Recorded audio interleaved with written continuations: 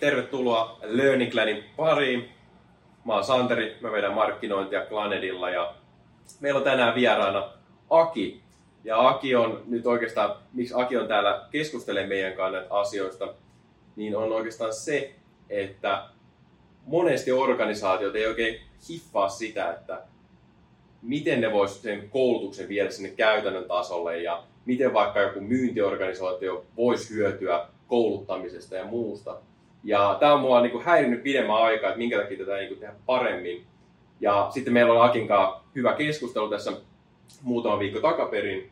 Ja nyt Aki on täällä sen takia kertomassa, miten hän on ratkaissut näitä eri organisaatioita näitä ongelmia. Ja ehkä Aki, sä voit aloittaa aluksi sillä, että mistä sä tuut, mitä sä teet ja miten sä oot päässyt tälle polulle. Joo, kiitos. Tausta on se, että minulla on sellainen 4. vuosisata myynnin johtamisen kokemusta ja aika paljon teollisuudessa ja teknologiaympäristössä ja kansainvälisesti. Mua aina siinä työssä harmitti se, kun mä en pystynyt oikein mittaamaan, että miten mun myyntiorganisaatio tai miten mun kanavakumppanit, miten niiden kehitys etenee, kuka siellä oikeasti osaa jotakin. Ja sitten, että tarjoamaan niille oikeanlaisia koulutuksia. Sitten kun mä katsoin muutama vuosi sitten tätä Clanedin systeemiä, niin mulle syttyi sellainen aha-elämys, että tällainen interaktiivinen online-koulutus ja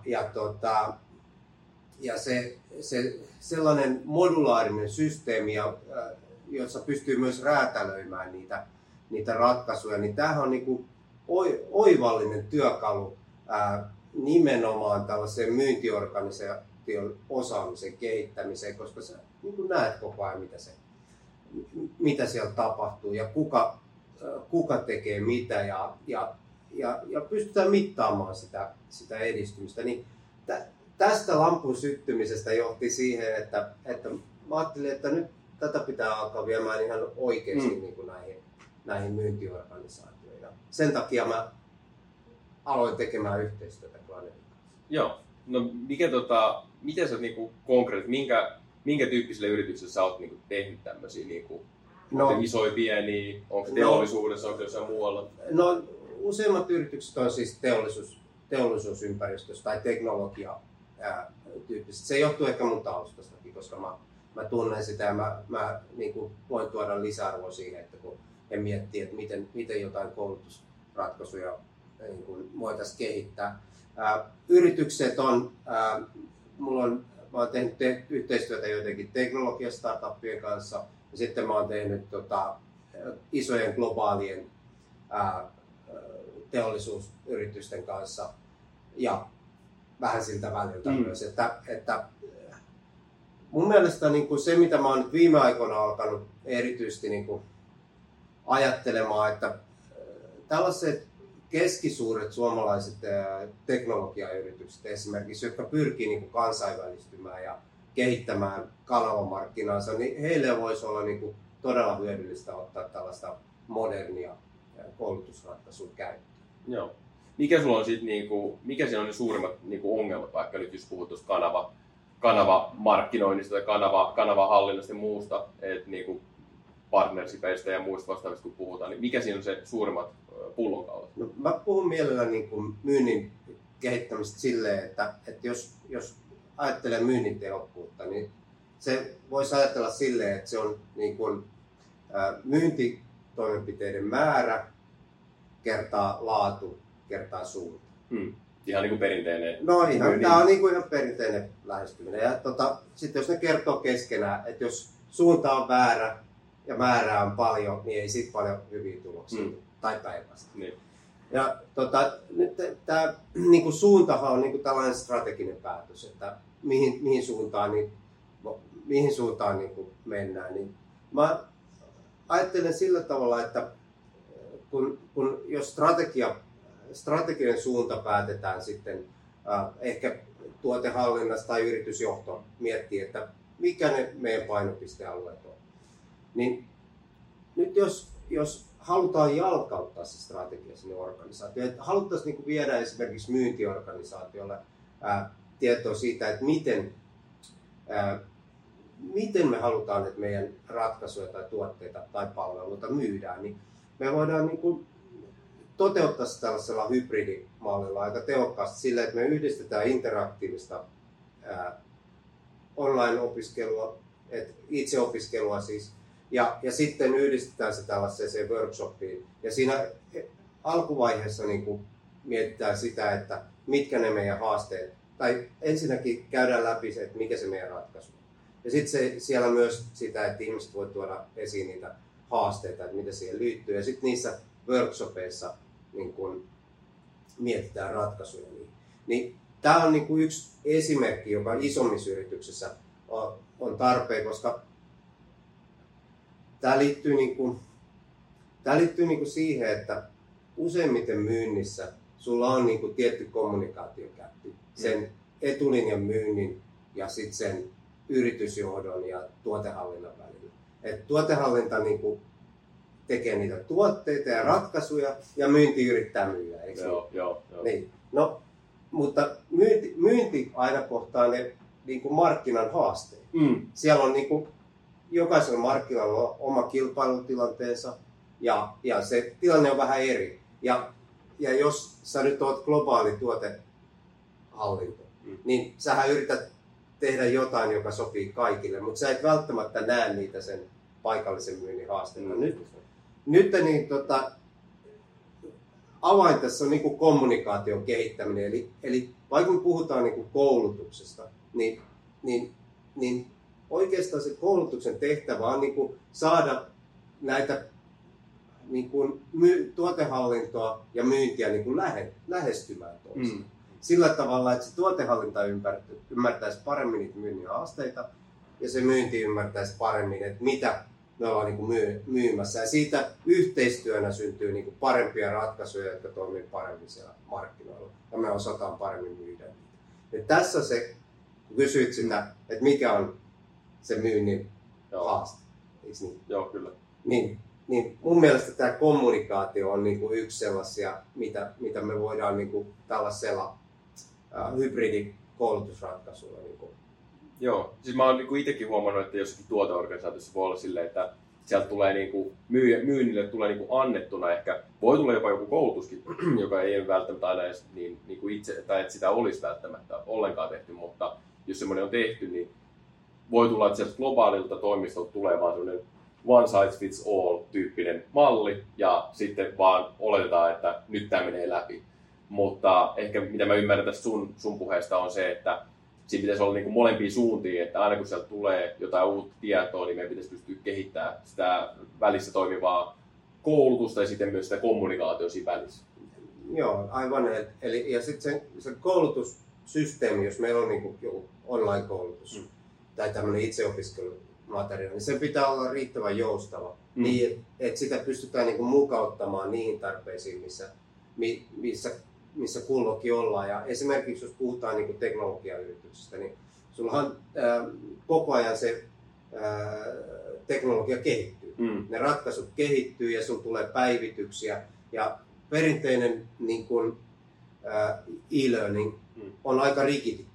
Eli sitä on niin kuin hankala muuttaa. Se on jostain keskusjohtoisesti niin kuin fiksattu ja sitten se ei niin kuin välttämättä toimi niin kuin tiettyyn tilanteeseen. Ja sitten kun ne vanhenee, kun tuotteet muuttuu, niin sitten ne oikeastaan vanhenee ne sisällöt. Ja tämä oli se yksi asia, mihin mä niin kuin turhauduin entisessä elämässä, että kun että vaikka niitä e-learningia olisi ollut kauheat kasat, niin ei ne sitten oikeasti toiminut siihen, kun sä yritit lanseerata jotain uutta ratkaisua, kun just ne featureit, joita olisi halunnut kertoa, niin ei ollut siellä, niin kuin siellä e-learningissa. Eli pitää olla niin kuin riittävästi joustavuutta. Ja tämä oli yksi lamppu kanssa, mikä syttyi siinä vaiheessa, kun alkoi katsoa Planedia, että miten niin kuin joustava se on, kun se modulaarinen systeemi, sä pystyt niin kuin helposti tekemään, niin kuin mukauttamaan niitä sisältöjä just siihen tarpeeseen, ja sä pystyt tekemään niin kuin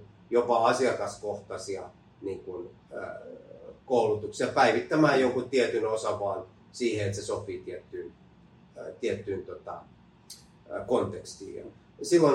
Silloin niin kuin se vaikuttaa niin kuin siihen osallistujien motivaatioon ja se vaikuttaa siihen, että miten se koulutus niin kuin toimii. Että se koulutuksesta saa sen tuloksen ulos, mitä siitä lähdetään hakemaan. No tosta itse asiassa tuli parikin kysymystä mieleen, että ensinnäkin tuloksellisuus, että miten sä näet sen, että miten sitä pitäisi niin kuin lähteä mittaamaan vaikka tuloksellisuutta koulutuksissa. Et monesti musta tuntuu, että tai ainakin monissa organisaatioissa, missä itse onkin toiminut, niin koulutus on ollut vähän semmoinen niin kuin pakollinen paha. Silloin on tehty ne pakolliset koulutukset ja sitten siellä on vedetty raksit ruutuun, että nyt on riittävä määrä niin kuin jengiä on valmistunut jostakin ja sitten se ehkä vähän unohtuu muutenkin sinne.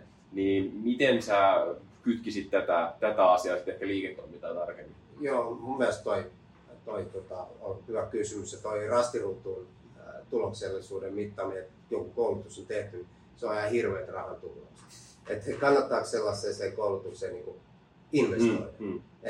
Et sitten jotkut miettii sitä, että voidaanko me jotenkin seurata, että osallistujat oikeasti osallistuisivat.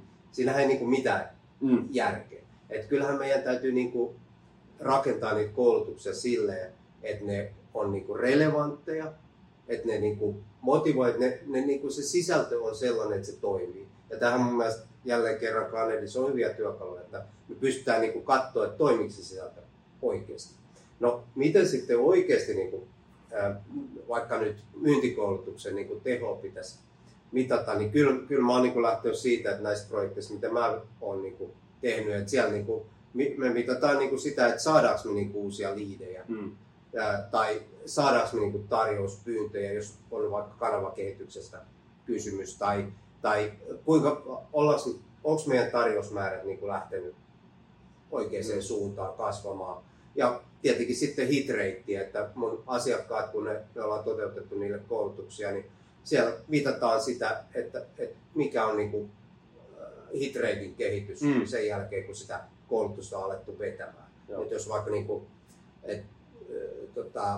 vedetään tällaista uuden ratkaisun lanseerausta organisaatioon, niin sitten lähdetään niin kuin, sen koulutuksen, niin kun se lähdetään vetämään niin kuin organisaatiolle, niin sitten katsotaan, että aletaanko me saamaan niin kuin tiettyjä niin kuin, tietyn tyyppisiä liidejä. Ja sitten kun usein siinä mitataan myös sitä, että minkälaisia ne liidit.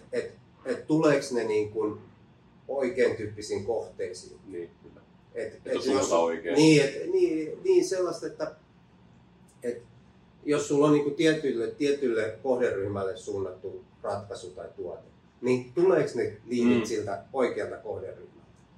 Niin kuin tämän tyyppisiä mittareita tarvii, että ei pelkästään mitata sitä, että onko se koulutus niin kuin vedetty, vaan että niin kuin vaikuttaako se siihen myyntiin. Ja silloin se on niin kuin tärkeää, että se on niin kuin ajatellaan tällaisena kokonaisvaltaisena myynnin kehitysprojekteina tai tähän voi niin kuin ajatella myös niin kuin muutosjohtamisen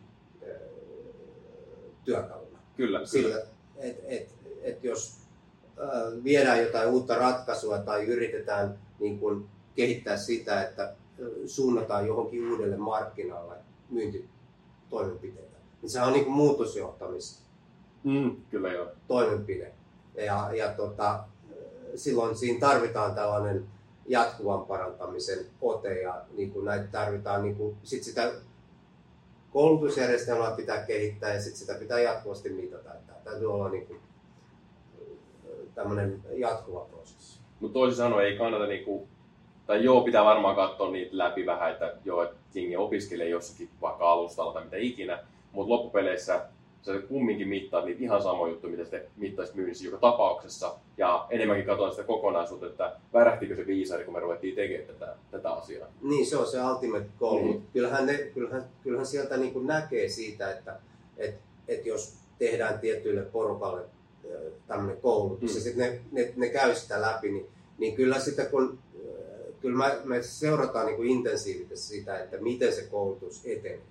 Että mitä ne kaverit tekee siellä alustalla. Ja mä tykkään usein esimerkiksi kysyä avoimia kysymyksiä, sellaisia soveltavia kysymyksiä siellä, että mitä haasteita te näette tässä tai mitä mahdollisuuksia sä näet tässä niin kuin omassa työympäristössä.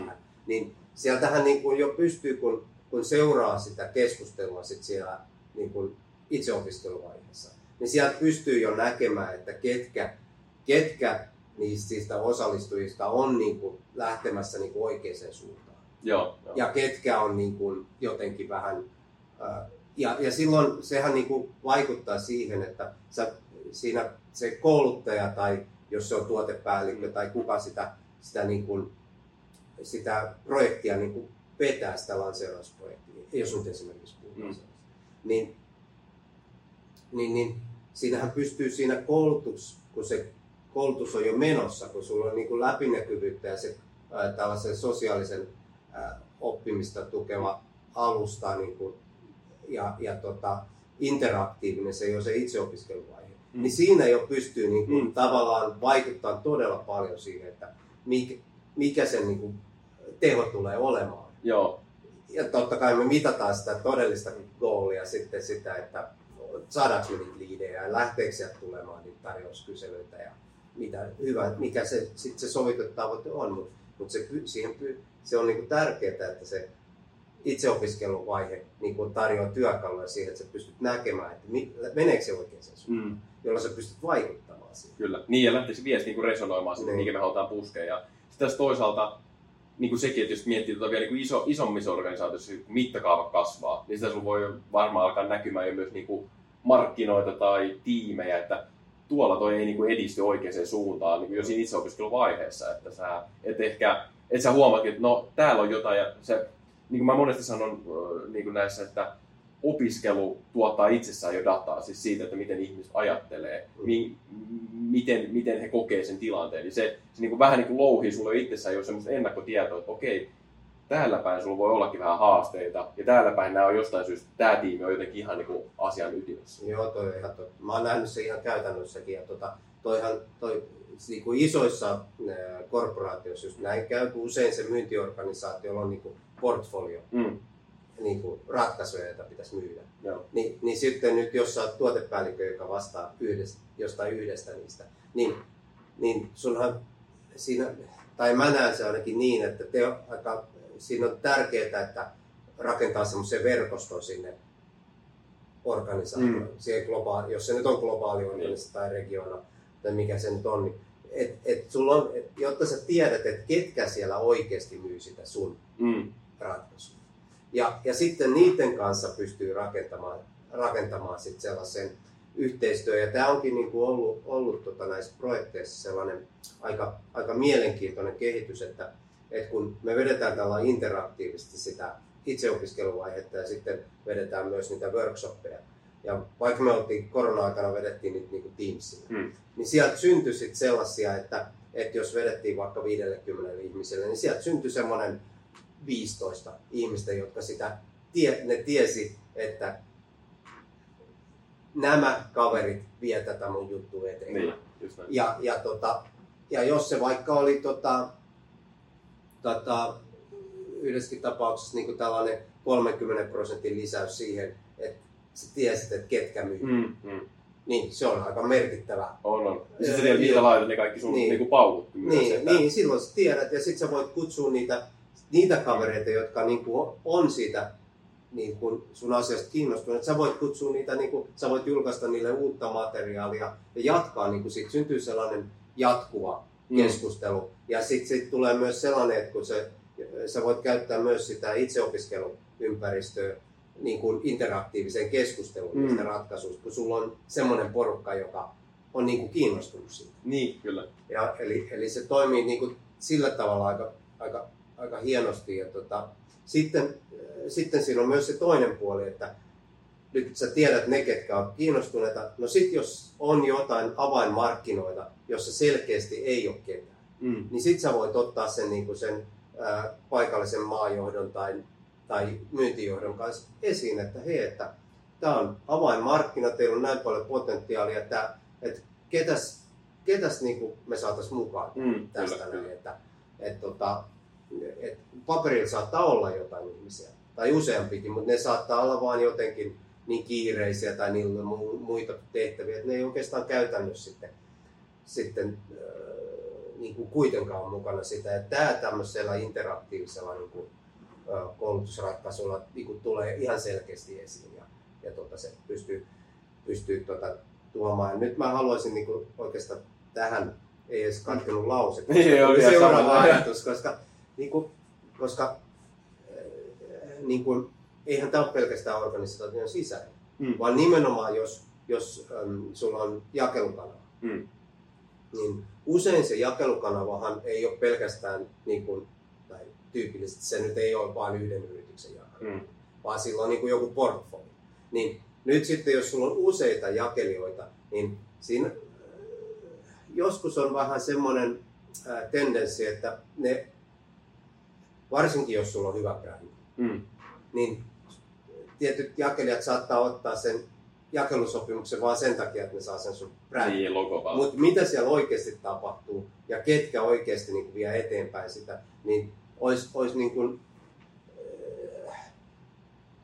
on erittäin hyvä, jos pystyy vetämään tällaisia koulutuksia, joissa näkee, että ketkä oikeasti on mukana tässä hommassa. Koska silloin sä tiedät, että mikä se sun myyntiverkostus oikeasti on, koska ne yrityksethän ei välttämättä, useiskaan tapauksessa, jos ei nyt ole ihan tällaisesta niin kuin, tavarasta, joka on vaan hyllyssä mielettömät määrät, niin jos on semmoisesta tavarasta kyse, niin se voi olla vähän eri juttu, mutta jos vähänkin yrittää myydä ratkaisua tai tällaista monimutkaisempaa tuotetta tai saati sitten palvelua, niin sehän se myyjän pitää niin kuin kyllä olla, niin kuin, sillä pitää olla harrastuneisuutta ja ammattitaitoa ja sen pitää aktiivisesti tehdä sitä hommaa ja ottaa asioita selville, että kyllä niin kuin ratkaisumyynnissä sun pitää niin kuin olla mukana siinä. Eli sen niin kuin ymmärtäminen, että ketkä ihmiset siellä. Ja mä ostan ton ihan täysin, koska mä muistan itse, kun oli niin kuin, tuotepäällikkönä, niin se oli oikeastaan, niin kuin, ja se oli vielä enemmän, niin kuin, puhuttiin omista niin kuin myyjistä. Ja siellä niin kuin, sun piti sisäisesti myydä sitä ajatusta, että sun kannattaa, niin kuin, myyjälle piti myydä sitä ajatusta, että sun kannattaa myydä tätä tuotetta. Ja sitten loppupeleissä sä yritit muodostaa siellä vähän semmoisia omia klaaneja, sä yritit muodostaa semmoisia omia niin kuin faniryhmiä, että sä tiesit, että okei, nämä muutamat myyjät näillä alueilla, nämä niin kuin tykkää tästä ja nämä tykkää myydä tätä, niin sä pyritkin niille vähän niin kuin tarjoamaan jotain vähän lisäarvoa, koska ne haluaa osallistua myös. Ja välillä ne tulee ihan siis suoraan sanoa, että hei, meidän pitäisi kehittää tämmöisiä asioita lisää tähän hommaan. Ja se on niin kuin se ehkä suola. Ja toi, mikä sanottu viimeiseksi, niin että eihän se mä oon itsekin huomannut sen, että se ei kyllä lisää myyntiä ollenkaan, että niitä logoja on siellä niin kuin repussa tosi monta. Että joo, mä pystyn myymään sulle näitä kaikkia. Sitten kun se asiakas kysyy sit myyjältä, että no kerropa mulle tästä. Sitten se on silleen, että no, mulla on tää lemppari, että puhutaan sittenkin tästä. Ja se kääntyy siihen nopeasti, jos ei se niinku toimi se viestintä ja koulutus ja muu siellä. Niin, kyllä. Ja sitten se, niinku tuossa on mun mielestä, siis myyntihän on esteiden poistamista. No, nyt jos se myyjä, niin kun, jos sillä on niin kun joku semmoinen olo, että tässä on niin kun kauheasti haasteita tässä hommassa, tämä on niin kun vaikeaa, niin miten sä saat sen selville? Okei, katsomalla myyntilukuja, mitä ne tapahtuu. Mutta sitten jos niin kun lanseerataan vaikka uutta tuotetta, niin kyllähän se niin kun paremmin saa selville sillä tavalla, että niin kun keskustelee niiden kanssa. Ja nyt niin kun tietenkin siis voi tehdä perinteisesti sillä, että matkustaa joka paikkaan ja vetää niin kun päivän workshopin siellä. Mut mun mielestä se on oikeastaan ihan älytöntä. Niin kun, että menisi valmistautumatta tekemään jotain PowerPoint-presentaatio-settiä. Niin. Se on niin suurta ajantuhlausta, koska jos sä menet jos sä yrität jostain ulkopuolisesta lähteestä selvittää, että mikä sen asiakkaan tilanne. Totta kai voi olla sellainen tilanne, että sä tunnet sen hyvin ja silleen, mutta silti aina on sellaisia ehkä joskus, että ei ole niin kuin täydellisesti ymmärretty, että mitä ollaan niin kuin tekemässä. Tai siis se myyjä tai partneri ei ole täydellisesti ymmärtänyt. Tai siinä voi olla vaikka niin monia asioita. Joku asia on muuttunut. Niin kyllä mä en niin kuin lähtisi tekemään, mä kieltäydyn tekemästä itse asiassa sellaista. Vaan me tehdään aina silleen, että me tehdään ensin semmoinen itseopiskelun osuus, vaikka lyhytkin, jossa me lyhyesti kerrotaan, että mitä me ollaan niin kuin myymässä. Se asia, se tuote, ratkaisu, myyntiargumentit, ehkä jotain vähän teknologiataustatietoa, jotta niin kuin ne ihmiset, niin kuin, jotka tulee sitten siihen varsinaiseen koulutukseen, niin kuin pääsee orientoitumaan. Mutta ei pelkästään se, vaan sitten me kysytään, okei, onko tämä sulle relevantti? Mitä mahdollisuuksia sä näet ja mitä haasteita? Nyt kun ne kertoo sulle sen etukäteen, niin sitten kun sä menet sinne workshopiin, niin sä laitat ne listat niille, että okei, että teitä on nyt 10 kaveria tässä näin. Te kerroitte mulle, että tässä on tämmöisiä mahdollisuuksia, tämmöisiä haasteita. Ruvetaan miettimään, miten näitä haasteita niin kuin ratkaistaan. Siinä on niin kuin, ja sä oot ehkä itse pystynyt, jos sieltä on tullut selkeästi joku asia, yleensä aina tulee joku, ja hintaa. Hinta tulee aina, mutta sieltä voi tulla jotain muitakin juttuja. Niin onhan se nyt aika hiton hyvä, jos sä voit niin kuin etukäteen valmistautua vastaamassa.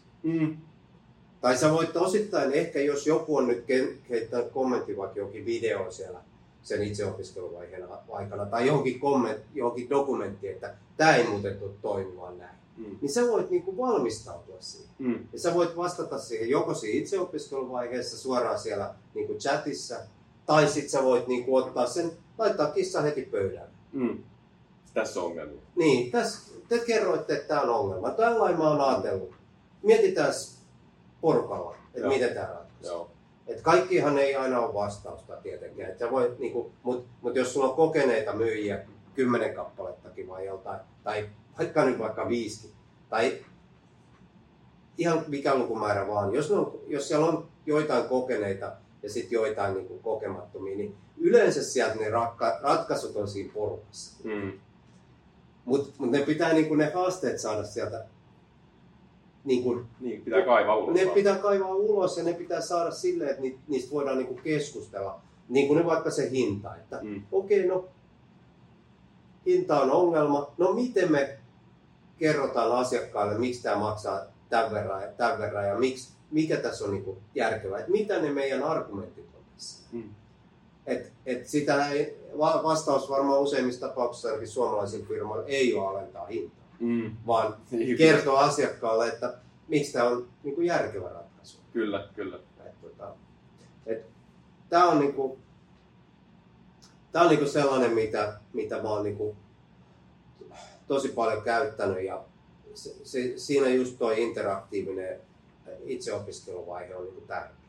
Mun mielestä tuossa on mielenkiintoinen just se, että kun sä niin kun vähän pusket ja vähän niin kun viet niitä ajatuksia sinne ja sieltä lähtee ne keskustelut käyntiin ja sitten jos sulla onkin se live-tapaaminen niiden myyjien kanssa, niin sä vahingossa sen prosessin aikanakin käyneeksi niin kuin myyjänä, niin yksittäisen myyjänä niitä argumentteja, siis vasta-argumentteja ja niin kuin ihan perustavasta myynnin tekemistä, että sulla tulee niin kuin käytyy niitä siinä live-tilanteessa läpi, että hei, tämmöisiä kysymyksiä saattaa tulla tai niitä on jo tullut.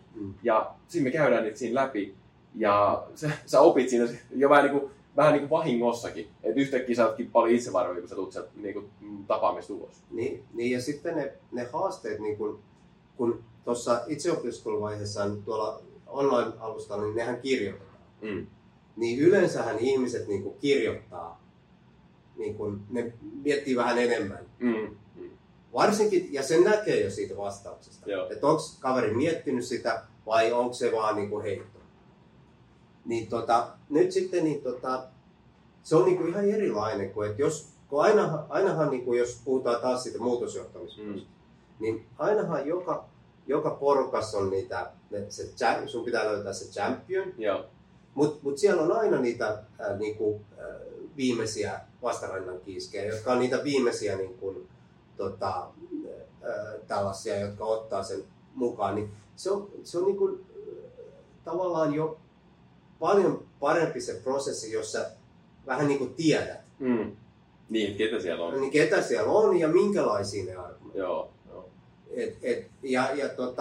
Ja sitten niin kuin, se osallistaminen ja sellainen niin kuin, myös se interaktiivisuus siinä online-ympäristössä mahdollistaa sen, että ne ihmiset tuntee, että ne on niin kuin mukana siinä. Ja sehän on niin kuin tärkeä sitoutumisasia myös, että koska jos tuntuu, että sulle annetaan niin kuin joku asia ylhäältä, PowerPoint-tekki suoraan niin joku vaan niin kuin ätkätään tällainen, että tossa on lähde myymään. Niin jos se ei niin kuin jotenkin oikein osu sun ensimmäinen, tai se jotenkin tulee huono fiilis, niin siinä tulee helposti semmoinen, että sä ajaudut pois. Kyllä on niin kuin paljon niin kuin parempi, että saa niin kuin heitettyä niitä vasta-argumentteja sinne. Ja sitten jos sä tunnet, että ne on huomioitu, okei, että selvä, että tämä on niin kuin relevantti argumentti. Niin kyllähän se, niin kuin kaikki me tykätään siitä, että jos sä heität jonkun kysymyksen tai ongelman pöydälle, että sitä niin kuin käsitellään ja se otetaan niin kuin tosissaan. Kyllä. Niin tässä on niin kuin paljon parempi mahdollisuus kuin se, että joku vaan niin kuin sit sen PowerPoint-litanian kesken heittää jonkun ongelman yhtäkkiä sulle pöydälle. Niin mitkä on mahdollisuudet, että sä pystyt siihen vastaamaan niin saman tien rakentavasti? Joo. Joskus voi, joskus se täytyy vaan parkkeerata. Sitten aina jos sä joudut parkkeeraamaan jonkun ongelman, okei, periaatteessa niin sä pystyt sen vielä korjaamaan se tilanteen, että sä tulet takaisin vaikka seuraavan päivän tai aika nopeasti. Mut kyllähän se aina niin kuin jättää kytemään niille osallistujille sellaiseen, että tässä on, jos osallistuja on sellainen, että haluaa poimia ongelmia. Että jos haluaa löytää ongelmia, niitä aina löytyy. Kyllä, tarpeeksi tiheällä kammella. Niin sitten se, jos se ongelma jää niin kuin kytemään, niin se koko koulutus menee siihen, kun se kaveri miettii sieltä sitä, että joo, mutta tässä on tämä ongelma. Joo. Eli niin kuin siinä mielessä se on niin kuin todella tärkeä se ennakkovalmistelu. Että saadaan niin kuin vähän esiin niitä ja pöydälle niitä asioita, jotta niihin pystyy sitten siinä varsinainen koulutus ja myyntikoulutus on paljon niin kuin tehokkaampi. Joo. Toi oli tosi tärkeä havainto toi, että joo, sä voit jättää sen ajatuksen ja idean parkkiin tai sen kysymyksen. Mutta mitä mäkin olen huomannut on se, että ja se on ihan sama, onko se myynti tai mikä ikinä tämmöinen keissi, missä sä vaan koulutat jotain. Mutta jos sä haluat, että se menee niinku perille, niin se on parempi saada se siinä samassa hetkessä. Melkein niinku sen tilaisuuden päätteeksi vähintään se vastaus. Jos se menee seuraavalle päivälle, se on jo vähän huonompi se niin sitoutuminen siihen vastaukseen. Ja sitten jos se menee viikon päähän, niin sitten sä voit jo unohtaa, ei ne enää edes muista sitä koko asiaa, koska se konteksti hävii jo. Ja sulla on tärkeämpi tehdä niitä oikeita hommia. Et se on tosi tärkeä. Mutta nyt kun tässä on monen kertaan oikeastaan nyt vähän niin kuin sivuttu sitä, niin voitaisiin mennä vielä vähän konkreettisemmalta tasolta, ehkä tarkemmin vielä siihen, että mitä tämä sun mielestä tämä hybridikoulutus ja ehkä se, minkälaista sun mielestä pitäisi olla se esimateriaali, minkälaisia elementtejä käytetään siellä erilaisia videoita tai tekstejä tai jotain muuta, minkälaisia ne pitäisi olla, toki organisesta riippuu, mutta miten sä itse sen niin hahmotat? No, yleensähän ne materiaalit pitäisi olla niin kuin ytimekkäitä ja relevantteja. Et sinne ei niin kuin kannata niin kuin ladata vaan kaikki.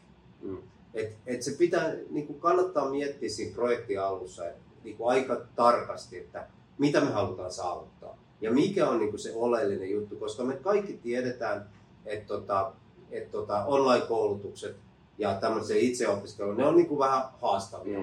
Et miten me saadaan ne kaverit motivoitua tekemään sitä.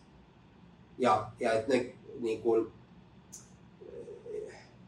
niin sen takia niin siihen kannattaa niin käyttää aikaa, että mietitään, että mitkä asiat meidän kannattaa kertoa. Että meidän täytyy miettiä, että mitkä asiat kerrotaan siinä itseopiskelun sisällössä niin, että se on riittävästi mutta ei hukuteta niitä. Ja sitten mitkä käydään läpi sit siinä workshopissa. Useimmiten mä käytän niinku sellaista taktiikkaa melkein, että tehdään joku lyhyt video, mieluummin alle 2 minuuttia. Just huomasin eilen, että mä tein yhden demon yhdelle asiakkaalle. Ja siinä oli yksi video 45 sekuntia ja toinen video oli 2 minuuttia. Niin asiakas katsoi vaan sen 45 sekunnin video. Ja sitten se tuli takaisin, hän klikkaili, että eihän kiinni. Sitten mä kerroin hänelle, että nyt sä katsoit näin ja näin ja näin, mutta jos sä haluaisit oikeasti ymmärtää, miten tämä toimii, niin katso nämä kaikki. Niin sitten se sanoi, että okei, hän katsoo ja palataan huomenna. Mutta niinku tämä meidän attention span, eli tämä huomio, niinku, se koko ajan lyhentyy. Ja vaikka me puhutaan nyt tällaisesta, että okei, että meidän pitäisi, niinku, niiden kuuluu tehdä se ja tämä koulutus kuuluu tähän, että kuuluu, mutta jos me halutaan tuloksia, niin meidän pitää tehdä semmoisia sisältöjä, että ne osallistujat tuntee, että ne on niinku järkeviä. Siellä ei ole niinku turhaa sälää, vaan niinku, että se pureutuu siihen asian ytimeen. Eli sillä tavalla kerrotaan se, että mistä se on kysymys. Ja sit mä tykkään, sit voi olla semmosia niinku linkkejä, vaikka verkkosivulinkkejä tai tällaista niinku taustalla. Ja ne on niinku useimmat teen silleen, että mä laitan sinne kurssin niinku viimeiseksi. Niinku lisämateriaalia. Ja sitten sen näkee, että jotkut kaverit käy lukemassa ne kaikki. Ja jotkut ei katso niitä sitten. Mutta ne täytyy olla sitten semmosia, että mitkä on niinku taustottavia. Mutta ne varsinaiset ytimäkkäät pointit pitää olla se lyhyet videot ja sitten ehkä joku dokumentti, joku esite tai se voi olla joku datasiitti tai mikä se nyt on se tuotedokumentti, että okei, tästä on nyt kysymys. Ja sitten voi olla joku soveltava tyyppinen video, jossa niinku kerrotaan vähän, että miten sitä tuotetta niinku käytetään. Se voi olla vaikka referenssikeissi tai sitten jonkun haastatellaan vaikka jotain asiakasta, niin kysytään sitten, että mikä tässä oli sun mielestä tärkeää. Niin kuin sen tyyppistä materiaalia voi laittaa. Ja sitten mutta pidetään se itseopiskelu niin kuin alle puolesta tunnissa, jos mahdollista. Ja mieluummin ehkä vartti, mutta alle puoli tuntia.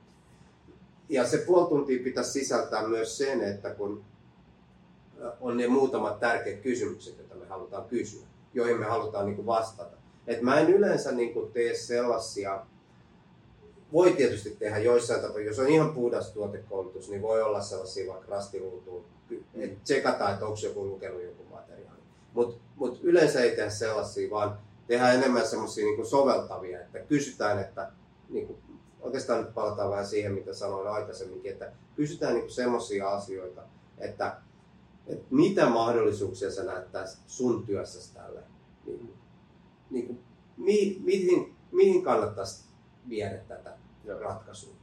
Ja sitten sellaisia, että no, näetkö tässä niin kuin jonkinnäköisiä ongelmia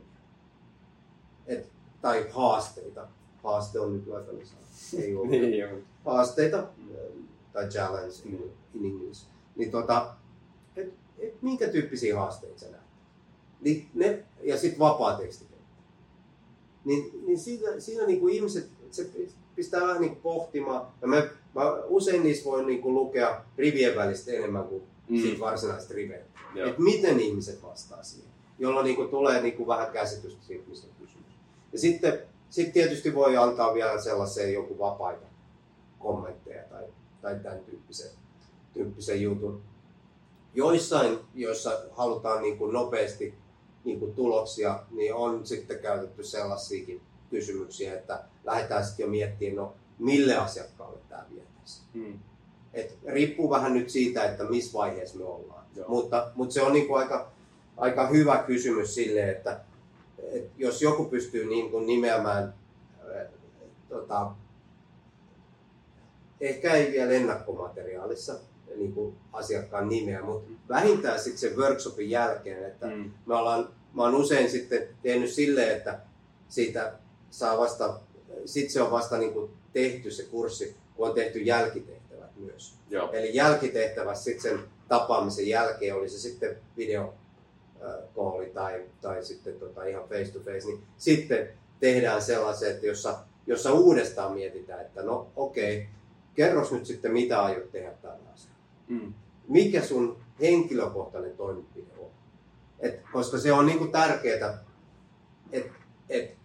että saadaan niinku jonkinnäköinen toimenpidepäätös. Ja ehkä kaikkein paras on, jos jättää siihen sen workshopin niinku loppuun vaikka puoli tuntia aikaa ja sanoo, että no niin, nyt kaikki istutaan tässä, kirjatkaa oma toimenpidepäätöksenne sinne itseopiskelumateriaaliin. Joo. Siellä on se viimeinen kysymys, joka tuli nyt näkyviin. Joo. Eli käykää kirjaamassa sinne, mitä aiot tehdä. Ja mieluummin silleen, että okei, toi asiakas, toi henkilö, tonne mä menen esittelemään sen. Jotain konkreettista. Joo.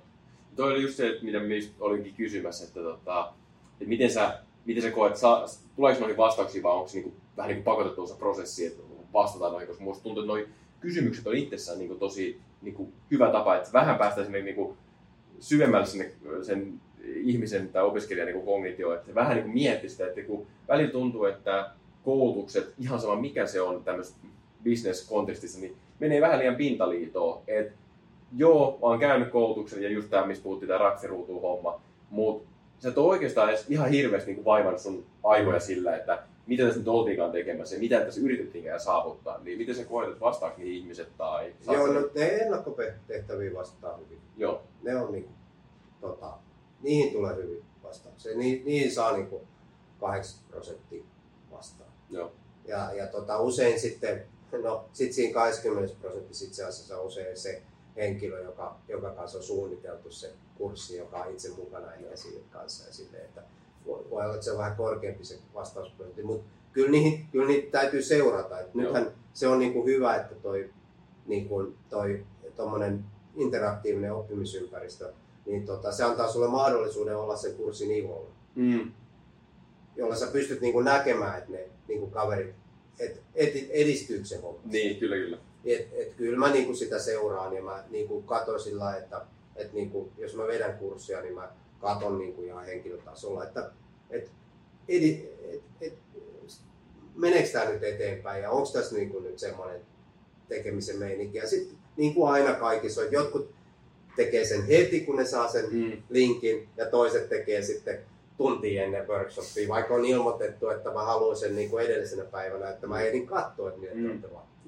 Ja miettii, niin kuin, ethän sä sit jos sä saat sen niin kuin 5 minuuttia ennen kuin workshopia. Niin se on melkein ihan sama. Niin se on melkein sama, mutta ei se ihan sama, koska ne on kuitenkin sit, niin on ne vähän niin kuin miettiä. Että ei se, että vaikka sä et saisi sitä siihen kurssin alkuun niin kuin yhdeksi asiaksi, mutta sä voit sen kuitenkin sit sanoa, koska kyllä sä niin kuin näet, että okei, että sit siellä on vielä tämmöinen pointti. Ei se nyt ihan sama. Kyllä se ihan niin kuin silläkin, mutta ei se ole yhtä hyvä. Mutta se on niin kuin kyllä haastavaa, että niin kuin kaikessa myynnissä, että niin kuin, jos palataan takaisin siihen määrä kertaa laatu kertaa suunta, niin se määrä, niin nyt sen jos tehdään tällainen niin kuin myyntikoulutusohjelma, jonka tavoitteena on nostaa aktiviteetin määrää, niin kyllä mun mielestä se ei onnistu, jos siellä ei tehdä henkilökohtaisia toimenpidepäätöksiä. Eli, ja ne pitää johonkin kirjata. Niin mä oon niinku käyttänyt oppimisympäristöä siihen, että ne kirjataan sinne. Ja sitten se myyntijohtohan tietysti, jos mä nyt vedän vaikka sitä koulutusta, niin sitten niillä toimenpidepäätöksillä, niin sehän on tavallaan sitten sen niin myynninjohdon tehtävä sitten tehdä jotain niillä asioilla. Ja sitten sen näkee jo niistä vastauksista, että kuinka konkreettisia ne on ne.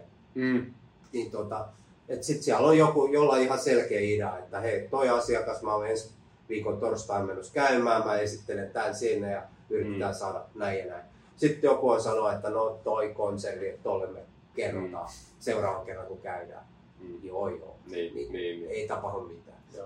Mut mietipä tätä niinku eroa, että jos sä oot vetänyt niinku päivän workshopin niinku, tai tällaisen perinteisen koulutuksen, niin mitä sulle jää siitä? Niinku, tiedätkö sä todella, että ne ihmiset tekee jotain sillä asialla, mitä te olette niinku koko päivän käyttäneet? Kyllä. Että kyllä se niinku, se on niinku vaan niin tärkeää, että saadaan siitä lopuksi jonkunnäköiset konkreettiset toimenpiteet. Mä tykkäsin tuosta ajatuksesta loppujen se, että sä kumminkin on se käyttötarkoitus mikä tahansa, mitä siinä halutaan saada aikaiseksi oppiassa, mutta tai mitä halutaan kehittää sitä. Mutta just lyödään vaan tavoitteet, maalit sinne kurssin loppuun sinne ja ihan vaan tällainen kylmänviileistä dataakin vaan siitä, että et hei, me puhuttiin tällöin, meillä kaikki kävi tämmöisen jutun ja nyt tämä toinen veti jollakin tavalla ja toinen veti toisella tavalla, sitten me pystytään käymään sitä kehityskäyrää eteenpäin, että mitä pitäisi tehdä enemmän. No mietipä nyt itse, jos sä oot nyt se tuotepäällikkö. Puhuit itsekin, että sä oot tuotepäällikkö ja sun tehtävänä on nyt hoitaa tämmöinen globaali lanseeraus. Ja sitten sä niin kuin lähdet vetämään näitä koulutuksia ja sitten niin kun sä oot vetänyt sen rundin, sä oot polttanut muutama 100 tonnia varmaan rahaa siinä vähintään. Ja sitten tulosyksikön johtaja kysyy, että no, mitäs tämä meidän lanseeraus nyt etenee? Mitä tapahtuu? Sitten sä kerrot, että no me käytiin vetämässä tällainen workshop ja mutta mitä tapahtuu? Niin mitä? Sehän on niin ihan eri asia. Jos sä pystyt sanoa, että okei, näin paljon toimenpiteitä, tällaisia, noissa maissa noissa maissa ja ne on näillä myyntijohdolla hoidossa. Nyt me seurataan, että mitkä niistä kääntyy liideiksi.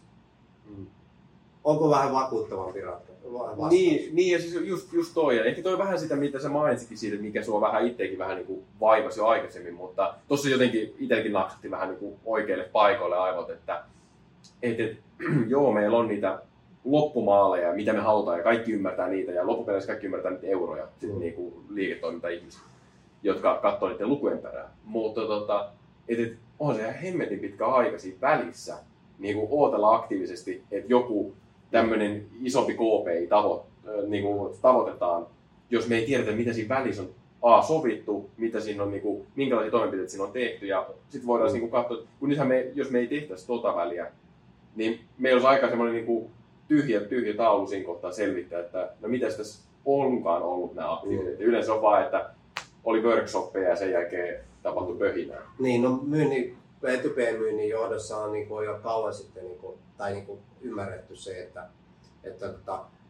koska ne myyntisyklit on pitkiä, niin ethän sä voi seurata tilauksia. Ja oikeastaan tarjouksetkin on vähän silleen, että no ne on tietysti aikaisemmin, mutta että ne voi olla vaikka tilaus tulee vuoden päästä, niin tarjous voi olla tänään. Mutta todelliset toimenpiteet sen hyväksi on tehty jo paljon aikaisemmin ja siinä on paljon vaiheita, mitkä tähän nämä kaikki modernit CRM:tkin yrittää tuoda sellaista myyntiprosessiajattelua. Mutta tällaisessa koulutusasiassahan ei kuinka paljon tätä on sovellettu oikeasti tässä. Että jos sä lähdet lanseeraamaan, niin se organisaation kouluttaminen ja jakelijoiden kouluttaminen, sehän on sitä osa sitä, ja siellä jo pitäisi päästä mittaamaan sitä, että miten se menee ja puuttuu. Et sehän on vähän sama, että mä tein sellaisen vertaan, että jos ajaisit autoa sidesilmiin. No en ole kokeillut, mutta en suosittele kyllä. Koska sä vaan, tai että ajaisit autoa pelkän nopeusmittarin perusteella. Kyllä. Eihän se kerro, mitä tapahtuu. Kyllähän sun täytyy katsoa ja aktiivisesti puuttua siihen toimintaan. Että sä voit tehdä mitään korjausliikkeitä, jos et sä näe mitä on tulossa. Niin, kyllä. Ja tässä on sama asia, että jos sä oot viemässä jotain ratkaisua markkinoille, niin kyllähän se, että mitä enemmän sä saat sellaista mahdollisuuksia niin kuin vaikuttaa siihen, että miten se lanseeraus vaikka etenee tai se koulutusprosessi, niin kyllähän se nyt niin kuin lopputulos sä pystyt vaikuttamaan silloin siihen lopputulokseen. Sen jälkeen kun se on tehty, niin ei siihen sitten enää voi. Niin, kyllä, niin joo. Että sen takia niin kuin pitää päästä siihen itse koulutusprosessiin niin kuin iholle. Ja tämä on niin kuin semmoinen tämmöinen hybridilähestyminen ja tämmöinen niin kuin interaktiivisen oppimisympäristön käyttäminen siinä on niin kuin tärkeää. Me ei ole muuten puhuttu, vaikka mä oikeastaan sivusin tuosta, että me puhutaan nyt, niin kuin jotkut ajattelee, ehkä me puhutaan Suomessa, vaikka mä kyllä ajattelen niin kuin globaalisesti, koska mä oon nyt testannut tätä niin kuin globaalisesti. Mä oon yli 40 maan kansalaisia on ollut nyt näissä ohjelmissa viimeisen 2-3 vuoden aikana. Ja totta kai niin kuin kansalliset, niin kuin, siinä tulee niin kuin tällaisia eroja, että millä tavalla jotkut tietyt jutut pitää tehdä. Mutta se onkin just tärkeää myös tässä itseopiskeluhommassa, että sä pystyt niin kuin mukauttaa sitä. Et kyllä Yhdysvaltoihin pitää tehdä erilainen kurssi kuin Intia. Että se nyt vaan on niin. Tai perusasiat voi olla samat, mutta se niin kuin, todennäköisesti siinä on niin kuin vähän eri juttu, että kyllä nyt mieluummin Intiaa haastattelisi vaikka johonkin videolle jotain intialaista. Niin, kyllä. Joo. Koska siihen tulee niin kuin ihan toisenlainen, niin kuin, ja sitten, että mitkä ne meidän myyntiargumentit Intiassa on.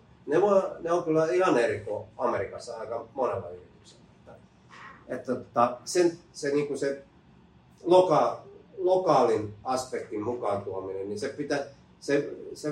se kannattaisi niin kuin miettiä jo siinä, että siinä vaiheessa kun rakennetaan sitä kurssia. Totta kai sitten niin kuin me tehtiin jokin kaupoihin tämä kurssi, niin kyllä siellä niin kuin sitten kyllä se niin kuin tehtiin sitten samalla sapluunalla niin kuin kaikki. Niin mutta heti huomattiin kurssin aikana, että Kiinaan pitää tehdä ihan oma juttu.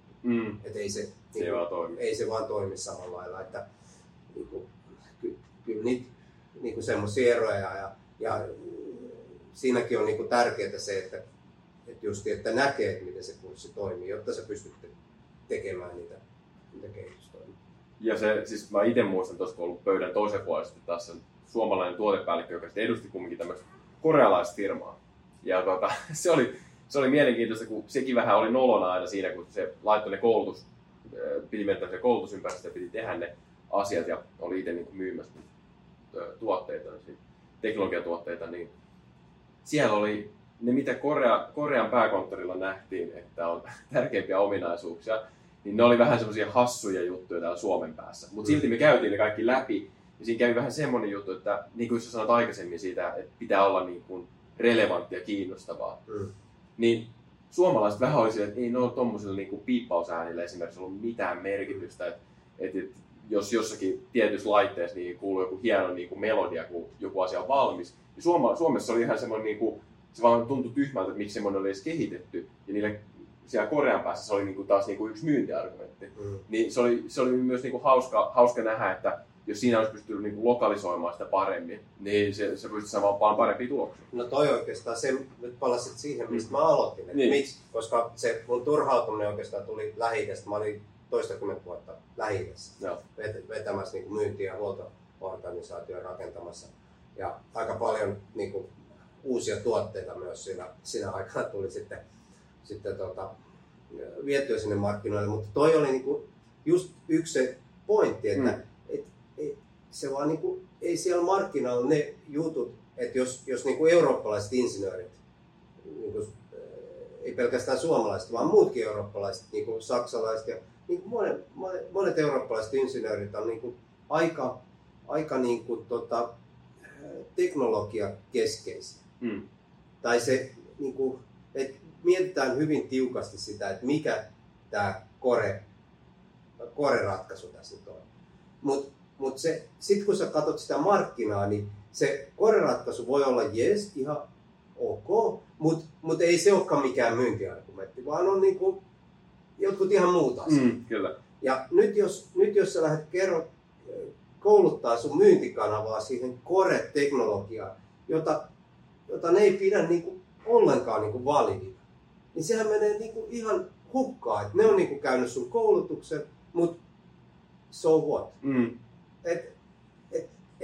Kyllä siihen mä juuri turhaudun näissä perinteisissä e-learning-ratkaisuissa, että ei pystynyt niin kuin tuomaan siihen sitä, niin kuin mitä saisi. Nyt jos olisi ollut tällainen systeemi, niin kuin mitä nyt käytän, niin siinä olisi vaan tehty sitten paikallisesti joku adapti, joka kertoo, että okei, tässä kerrotaan tämä sisältö, mutta niin kuin nämä ja nämä asiat on relevanttia meille paikallisesti ja meidän tuki, se on muuten kans, niin kuin ihan semmoinenkin asia, vaikka ei itse asiaa muutettaisi, mutta kerrotaan, että miten me paikallisesti tuetaan tätä. Niin, joo.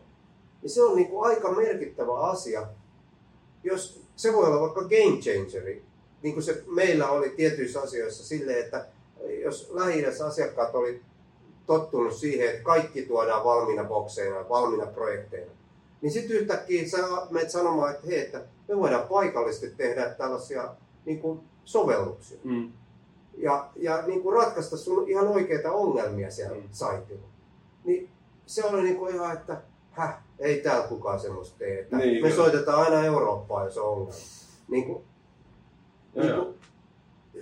Sitten jos sä et voi niin kuin mukauttaa sitä, että mitä sä kerrot siinä sun koulutuksessa, niin se koko viesti jää niin kuin menemään. Niin se on totta. Joo, toi on itse tosi hyvä havainto siitä, että sunhan pitää pystyisi kertoa, että ne loppuviimein tavoite on vaan saada, että ne ymmärtää. Ja sitten ihmiset vähän jotenkin aliarvioi siis kommunikaatiota näin niin kuin ylipäätänsä, että monesti se menee pieleen. Ja jos sä monesti haalit niitä partnereita ja sit sä oot silleen, että no niin, menkää ja myykää. Ja sit sä on sitten, että ei se ihan niin tapahdukaan. Sun pitää pystyä siihen niinku, aina niinku, joo, sun pitää adaptoitua siihen markkinaan, mutta sun pitää pystyä myös tarjoamaan sitä tukea siihen, että minkälaisia juttuja teillä on, minkälaisia ongelmia, koska päivän päätteeksi sun tärkein tehtävä on kumminkin saada niitä euroja aikaiseksi.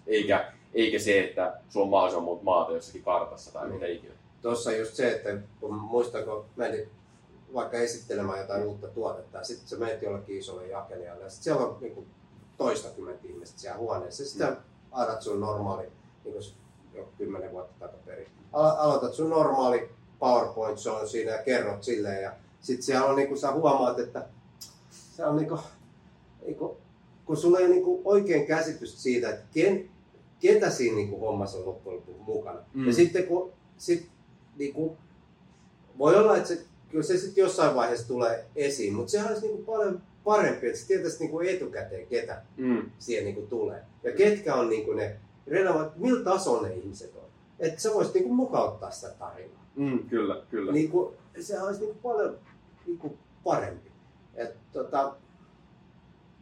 se on niinku, ehkä pikkasen niinku tullaan uudestaan siihen sen itseopiskelu, interaktiivisen itseopiskelun sisällön niinku tärkeyteen ja siihen, että se on niinku relevantti ja näin. Yksi juttu muuten, mistä ei ole puhuttu, tuosta kun sanoin tuosta tuotekoulutuksesta, niin tätä mä oon niinku alkanut näkee, että ja nyt mulla on niinku asiakkaita, esimerkiksi Easy Powerille on tehty ihan perus niinku, käyttöönottoja, huoltoja tai niinku operational maintenance koulutus niiden laitteille tuohon teidän systeemiin. Ja ne kans se ihan niiden perustavoite oli se, että ne halusi lyhentää sitä perinteistä käyttöönottokoulutusta tai operational maintenance, mikä se nyt on, käyttö- ja huolto. Niin, käyttö- ja huoltokoulutus. Ne halusi lyhentää sitä perinteistä 4 päivän koulutusta, joka tapahtuu niiden koulutuskeskuksissa. Ne halusi tehostaa sitä ja me siirryttiin karkeasti puolet siitä itseopiskeluun. Eli tämmöinen ihan perustavoitekin voi tässä olla. Mutta sitten kun siirretään se sinne itseopiskeluun, niin yhtäkkiä kun ne asiakkaat, jotka tulee sinne koulutukseen, niin se kouluttaja alkaakin jo näkemään, että millä tasolla ne on.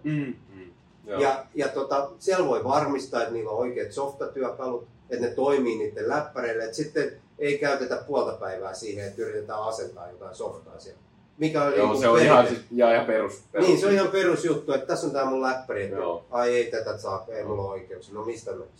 Niin ihan niinku semmoiset, että varmistetaan, että niillä on niinku se softa asennettu ja ne on kokeillut sitä, että se toimii ja ne ymmärtää, että mitä tässä ollaan tekemässä. Ja ne tietää tämän, niinku tämän tuotteen. No tietenkin sinne voi tulla siis tosi kokeneita kavereita, että niillä on ihan niinku, osa asioista on ihan niinku selvää. Mutta sitten kun se kouluttaja näkee niin kuin etukäteen, minkä tyyppisiä ihmisiä sinne on tulossa, niin he pystyy valmistautumaan siihen koulutukseen. Ja silloin siitä koulutuksesta tulee niin kuin tehokkaampaa ja se on niin kuin, tulee tyytyväisempiä. Ne on sanonut, että tulee tyytyväisempiä asiakkaita, kun me pystytään niin kuin tarjoamaan niille semmoista koulutusta, kun ne tarvii. Ja niin kuin se niin kuin vaan yksinkertaisesti se homma toimii paljon paremmin. Nyt tätähän voi niin kuin tietenkin niin kuin voisi vielä niin kuin ajatella, viedä askel eteenpäin, että jos aletaankin kysyä niitä asiakkaan, niin kuin sitten kun tulee seuraava tuotepäivitys, niin kysytään sitten vaan, lähetetään niille siellä vaan niin kuin päivityskursseja seuraavaksi. Niin, kyllä. Ja ne on niin kuin meidän rekisteröity ja meillä on niin kuin oikeasti meidän asiakkaat niin kuin rekisteröitynyt. Kyllä. Niin kuin meidän ympäristössä, meidän niin kuin, ja me voidaan tarjota niille lisää tietoa ja me voidaan niin kuin tavallaan pitää ne paljon lähempänä. Mutta mehän voidaan kysyä niitä myös haasteellisia. Niin. Että mitä ongelmia ne on nähnyt meidän tuotteista. Tai me voidaan myös kysyä niiltä niin kuin uusia mahdollisuuksia. Että näkeekö ne jotain uusia. Se vähän riippuu niin kuin tuotteesta. Mut jos sä saat niin kuin asiakkaat, sun vähän niin kuin klubi. Kyllä, joo. Niin sillähän on niin kuin aika paljon niin kuin tällaisia sitä asiakasta ja myyjää hyödyttäviä, koska siitä tulee enemmän niin kuin partner. Sitten voi viedä niin kuin enemmän partnership sun sillä tavalla, että mehän niin kuin yritetään tarjota parempia palveluita, tai jos me nyt se on niin kuin varmaan kuitenkin oli se ehkä ainakin mun ajatuksessa aina, että yritetään niin kuin parantaa meidän ratkaisuja ja yritetään niin kuin auttaa asiakasta. Se on niin kuin yleensä tällaisen niin kuin hyvän liiketoimintatavan niin kuin perusperiaate, että sitten se asiakas maksaa siitä, että me autetaan.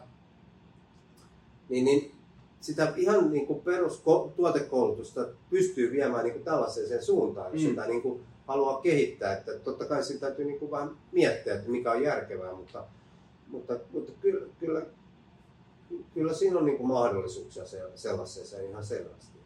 Joo, se on minusta tosi merkitystä. Siis toi on mielenkiintoista ensinnäkin toi mikä on nyt moneen kertaan tullut tässä keskustelun aikana, että ennakkotehtävä käytännössä tai ennakkomateriaali, joka on kumminkin simppeli, mutta se on niinku game changer niinku monessakin tapaa, kun se päästiin pidemmälle.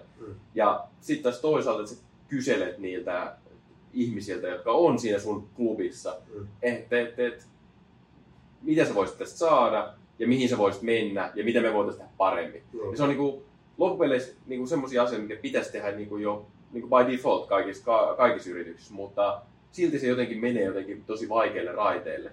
Ja se ehkä mikä mulle tuli mieleen tuosta, että miten sä näet, että onko suomalaiset yritykset tai globaalit yritykset, niin kuinka moni niinku hyödyntää tämmöisiä asioita, tai onko se isosti niinku agendalla edes? No, mun mielestä tätä niinku ei hyödynnetä läheskään tarpeeksi. Tämä on niinku, kyllä koulutus nähdään edelleenkin niinku sellaisena vähän niinku pakkopullana ja ehkä tällaisena niinku rastiruutuun tyyppisenä niinku pakollisena pahana. Et kyllä mun mielestä niinku tästä niinku, jos näkee niinku vähän avaa silmänsä ja katsoo tätä isommin niin koulutuksesta, se pitäisi ottaa niinku tällaiseen lisäarvotuottajaan. Niinku, se pitäisi nähdä tällaisena lisäarvon tuottajana ja niinku oikeasti sen liiketoiminnan niinku osa sitä niinku ydintä, se on niinku osa markkinointia, osa sitä myyntiprosessia, osa sitä koko asiakkuuden hoitoa. Niin, tästä tulee mieleen se brändäysasia. Koska totta kai, niin kuin jos me halutaan niin kuin tehdä tällainen intensiivinen asiakas niin kuin ympäristö, jossa me käydään niin kuin vuoropuhelua meidän asiakkaiden kanssa. Niin sehän kannattaa käydä tämän yrityksen niin kuin brändätyssä ympäristössä. Ja sitähän me niin kuin, käytännössä niin kuin 100% näistä projekteista, mitä mä oon tehnyt, niin Planedi on niin kuin brändätty sen asiakasyrityksen niin kuin, brändin mukaiseksi. Eli sitten se, niin kun asiakkaat tulee sinne kurssille, tai sen asiakkaan tai partneri, niin ne niin kun tulee sinne sen asiakkaan niin kun ympäristöön. Ja siellä niin kun käytetään sen asiakkaan materiaalia. Ja ne on, niin kun, se ei ole niin kun mikä tahansa koulutusympäristö, vaan se on sen kyseisen... Se ei mikään LinkedIn Learning, niin, se ei ole mikään erilaisia kursseja, vaan se on. Ja siitä tulee vähän niin kuin semmoinen eksklusiivinen olo. Joo, se on totta. Koska niin kuin, nyt mä tuun niin kuin tämän yrityksen tähän juttuun ja se on ja niin kuin tarjoaa mulle. Ja varsinkin kun siellä pystyy niin kuin tekemään silleen, että sä pystyt nimenomaan pienillä muutoksilla, sä voit tehdä ihan niin kuin asiakaskohtaista sisältöä. Ja sehän on niin kuin, kyllä mä ainakin tykkään, kun menee tuonne Kauko-Itään johonkin hotelliin, niin siellä muuten on henkilökohtaiset palvelut. Niin, kyllä. Eikä vaan sellaista, että tuolla on avajainen, tuolla on aamiainen. Joo, kyllä. Ja siis toi on totta, että toi on varmaan semmoinen, mikä menee vähän niin kuin pesuveden mukana. Että sitä ei niin oikeastaan mietitä, että mäkin muistan, kun oli jossakin koulutuksessa, niin se oli silleen, että me saatiin jotain tietoa. Siis se on tämmöinen aika ihmisen tämmöinen perus, mitä niinku haluaa olla jossakin eksklusiivisessa klubissa.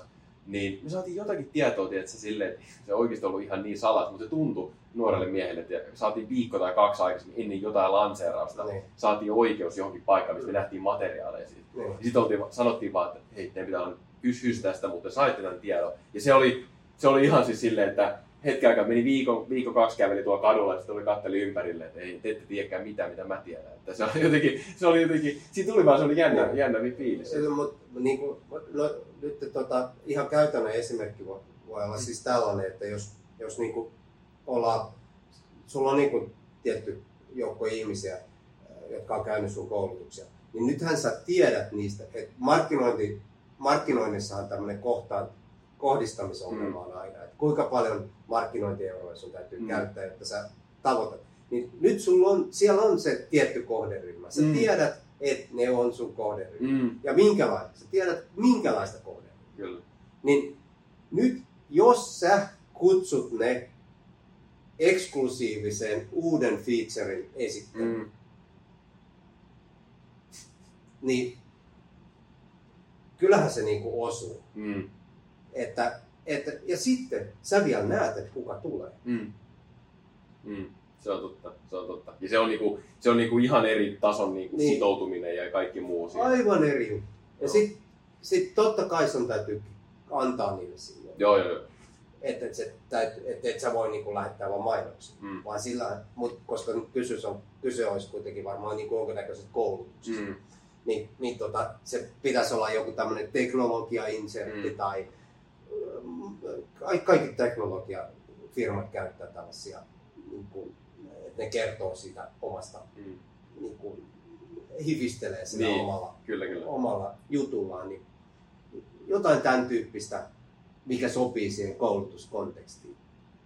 Niin mun mielestä on ihan täysin hyödyntämätöntä. Siinä on myös sama se, että se on kiinnostavaa heille. Se on niinku sama, että kun sun pitää miettiä sitä materiaalia, mikä sisältöä sä laitat, mutta samaan aikaan se pelkästään, että sä saat tietää jonkun asian aikaisemmin, niin on kiinnostavaa. Niin sitten kun sä tarjoiletkin sitä yhtäkkiä tuolla eksklusiivisesti, niin siinä on ihan eri asia. No mun mielestä toi on niinku semmoinen juttu, mitä niinku, en mä tiedä, onko sitä käytetty. Joo. Että nyt mä oon joidenkin asiakkaiden kanssa alkanut tämän tyyppistä niin harrastaa, mutta ei sitä kyllä en mä usko, että sitä laajasti käytetään. En mä ainakaan näe. Hei, me aletaan olla aika tässä loppupuolella. tätä podcastia, mutta olisiko sinulla jotain, mitä sä haluaisit vielä tähän keskusteluun lisätä vielä, tai mikä jäi vielä käymättä läpi, tai joku muu, mikä jäi?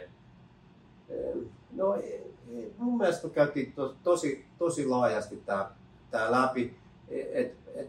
Ehkä nyt vielä voisi yhteenvetona vetää, että mehän puhuttiin niinku hybridikoulutuksista ja me puhuttiin se ennakkotehtävien itseopiskelun tärkeydestä siihen sen varsinaisen koulutuksen tehokkuuteen. Sitten me puhuttiin niinku soveltamisesta myynnin kehittämisessä, sitten ihan niinku tällaisen teknologian kautta tuote operation maintenance koulutusten osalta ja sitten me ehkä niinku vietiin sitä vielä niinku tähän markkinoinnin suuntaan tällä brändäyksellä ja tällä niinku jatkuvalla yhteydenpidolla, että ehkä semmoinen kaiken tämän yhdistävä niinku voima on jotenkin se kommunikaation niinku kehittäminen. Se, että miten me saadaan se kommunikaatio pelaamaan sen meidän osallistujaporukan ja sen, joka haluaa sitä viestiä viedä. Niin se tässä on varmaan niinku se viisasten kivi, Kyllä. mitä yrittää ratkaista. Kyllä. Se on just näin ja se on niinku, kumminkin tuo kouluttaminen on syvällisempää kuin sitten, että me lätkittäisiin vaan niitä yksittäisiä Teams-viestejä ja sanokaa, että lukekaa tämä materiaali tai mitä ikinä. Että se on jollakin tavalla niinku syvällisempää kommunikaatiota kumminkin, kun opiskellaan asioita. Kyllä joo. Sehän rämettyy sellaiseksi, että sieltähän ei niinku kukaan löydä mitään. Että ensimmäisessä aina ruvetaan miettimään, että missä se nyt oikein olikin. Tuollahan ne pysyy niinku järjestyksessä. Joo. Hei, kiitos Aki tästä. Sä voit vielä ehkä sanoa sen, että mä en tiedä, tuliko se tuossa ihan alussa läpikäyty, että jos kiinnostaa lisää jutella sunkaan tai on jotain, mistä voi löytää lisätietoa, niin siitä sä voit vielä... No joo, niin, mainospätkä. Niin, mainospätkä voi no, eli mulla on oma yritys, mä vedän tällaista Paremmilla Partner Oy:tä ja meillä on verkkosivut, laittaa tähän varmaan teksti. Ja tietysti mielellään LinkedInissä voitte ottaa yhteyttä. Me toteutan tosiaan tällaisia niin kuin koulutuksen kehittämisprojekteja ja nämä on niin kuin, mitä tässä nyt on keskusteltu, niin näitä teemoja, mitä yleensä on. No niin, hyvä homma. Sieltä sitten kiitoksia kaikille, että olitte mukana ja kuuntelitte ja nähdään sitten seuraavan jakson parissa. Yes. Kiitos. Moi.